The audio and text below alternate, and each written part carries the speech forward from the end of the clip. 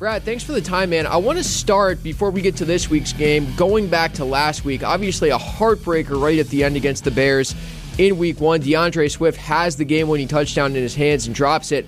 How has the team in the locker room responded and rebounded from that crushing loss in Week 1? Well, Brian, first of all, thanks for having me on, man. It's just, you and I have watched so many Lions-Packers games over the years.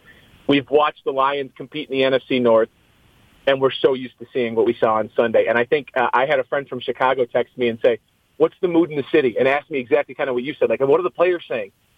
The city's grown used to it. They've grown accustomed to it. It's almost like this, okay, Lions season started, here we go again. But we asked Matt Patricia about that attitude, about that woe is me attitude. How do you not let that seep into your locker room? And he said, honestly, he talks about it because coming from New England with such a winning environment, he said he's very aware of how people perceive things on the outside about Detroit, and he has to tell the guys, it's only on the outside. It's not in here. We're all individuals trying to do our own job, and so that's the message he tried to drive home with his guys. But he also said this week, Brian, that there are guys in the room that are in new roles and big roles that have come in just for this season.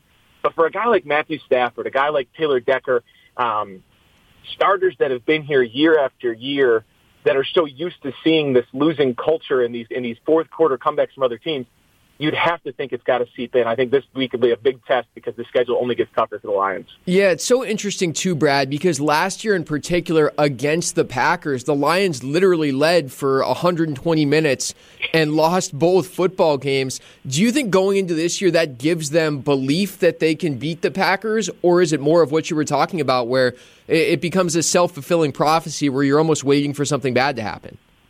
I think it's a good question. I think even Matt LaFleur saying this week that winning those two games last year was a miracle for the Packers to do it against the Lions. I think actually this comes at a perfect time, this game on the schedule, because I was at Lambeau last year and I asked Trey Flowers the first question after the penalty that ultimately resulted in the Packers winning that game, and he was absolutely furious. So while NFL players will tell you it's just another game, you know this one means a little bit more to them, especially how they lost last year and where they were at the beginning of the season. That Lions team was playing really, really well to start off 2019. They gave the Chiefs a run for their money at Ford Field.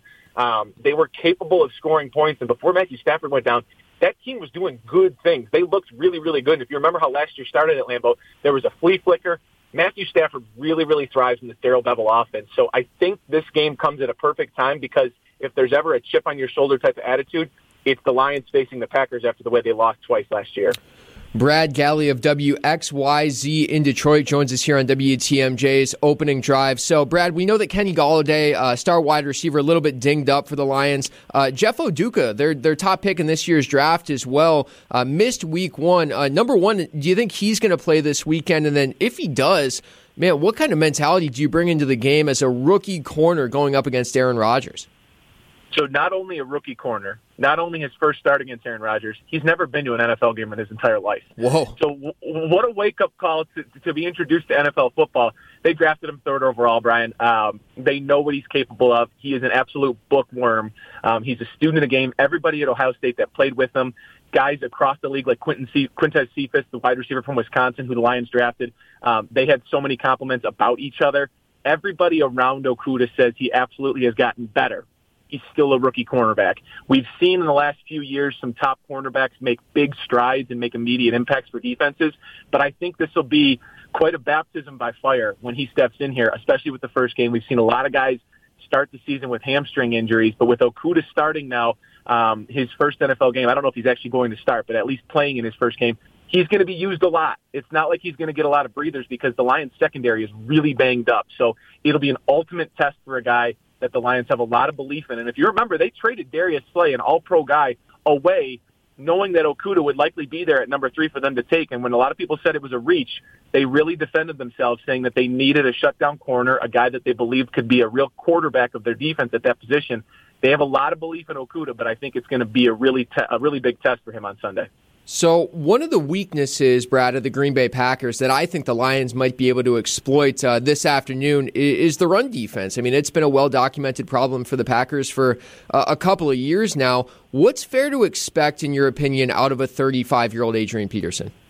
A lot. You know, it's really funny you say that because a week ago, I think people were surprised that Adrian Peterson at 35 was still rolling and doing what he did, but Matthew Stafford said he saw it up close just immediately from the first day that he stepped foot in Allen Park. He goes, whoa, there's a respect factor that you have when a future Hall of Famer steps in the building, but to see him put the pads on and immediately step in, absorb the playbook. He knows Darrell Bevell's playbook. He thrived under him in Minnesota when they worked together, was an all-pro every single year that he worked under Bevell. But to step in and make an immediate impact like he did, I think it says so much about Adrian Peterson, but also I think it's a great call by Bob Quinn, the Lions GM, to sign him, knowing that even with Kerryon Johnson, a guy who now is in his third year, has been banged up a little bit, but has shown signs of promise, and then drafting DeAndre Swift in the second round out of Georgia, they have depth at running back, and that's not something that the Lions have been able to save for a while. And to your point exactly, I think we'll see today Adrian Peterson getting a lot of carries like we saw a week ago against the Bears, and I think there's a lot of room for success. To your point exactly, I think the Lions are going to try to exploit it, and I also think T.J. Hockenson, the second-year tight end, who was the first-round pick in 2019, I think bodes really, really well to try to open up that run game. The Lions went at him a lot in week one. They said they had a lot of plays designed for Hockenson. I think they're going to design a lot more. And you know when you use that tight end, that opens up the play action, and all of a sudden the run game can open up. We saw that Thursday night with what Cincinnati and Cleveland were trying to do back and forth, and how much it opened up the Browns' run game. I think the Lions want to utilize Hockenson as a weapon that also will spring free Adrian Peterson.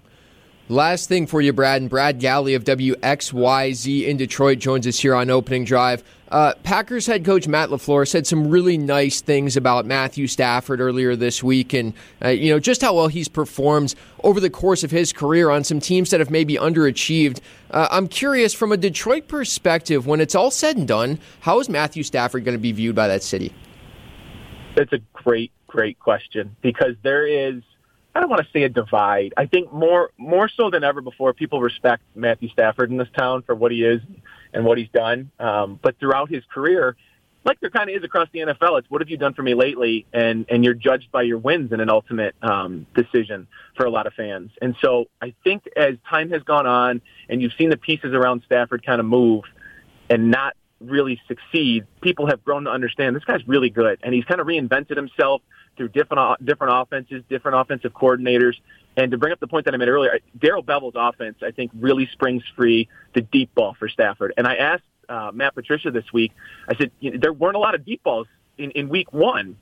Was that by design because Kenny Galladay was out, or was that a product of what the Bears were kind of offering up on defense? And he kind of danced around the question and just said that, it was Monday. They're going to look at the tape and see where they need to go. But honestly, Brian, for them to stretch the field against that Packers defense, like I said, with trying to get T.J. Hockenson involved, trying to get the run game going, Matthew Stafford has a strong arm. I think they should utilize it. And I think when it is all said and done, I think Lions fans that don't respect Matthew Stafford right now will go, oh my gosh, I didn't realize how good we had it. I think he's going to be a guy who plays for another 4 or 5 years. He's made that very clear. He is nowhere near the end of his career in his eyes.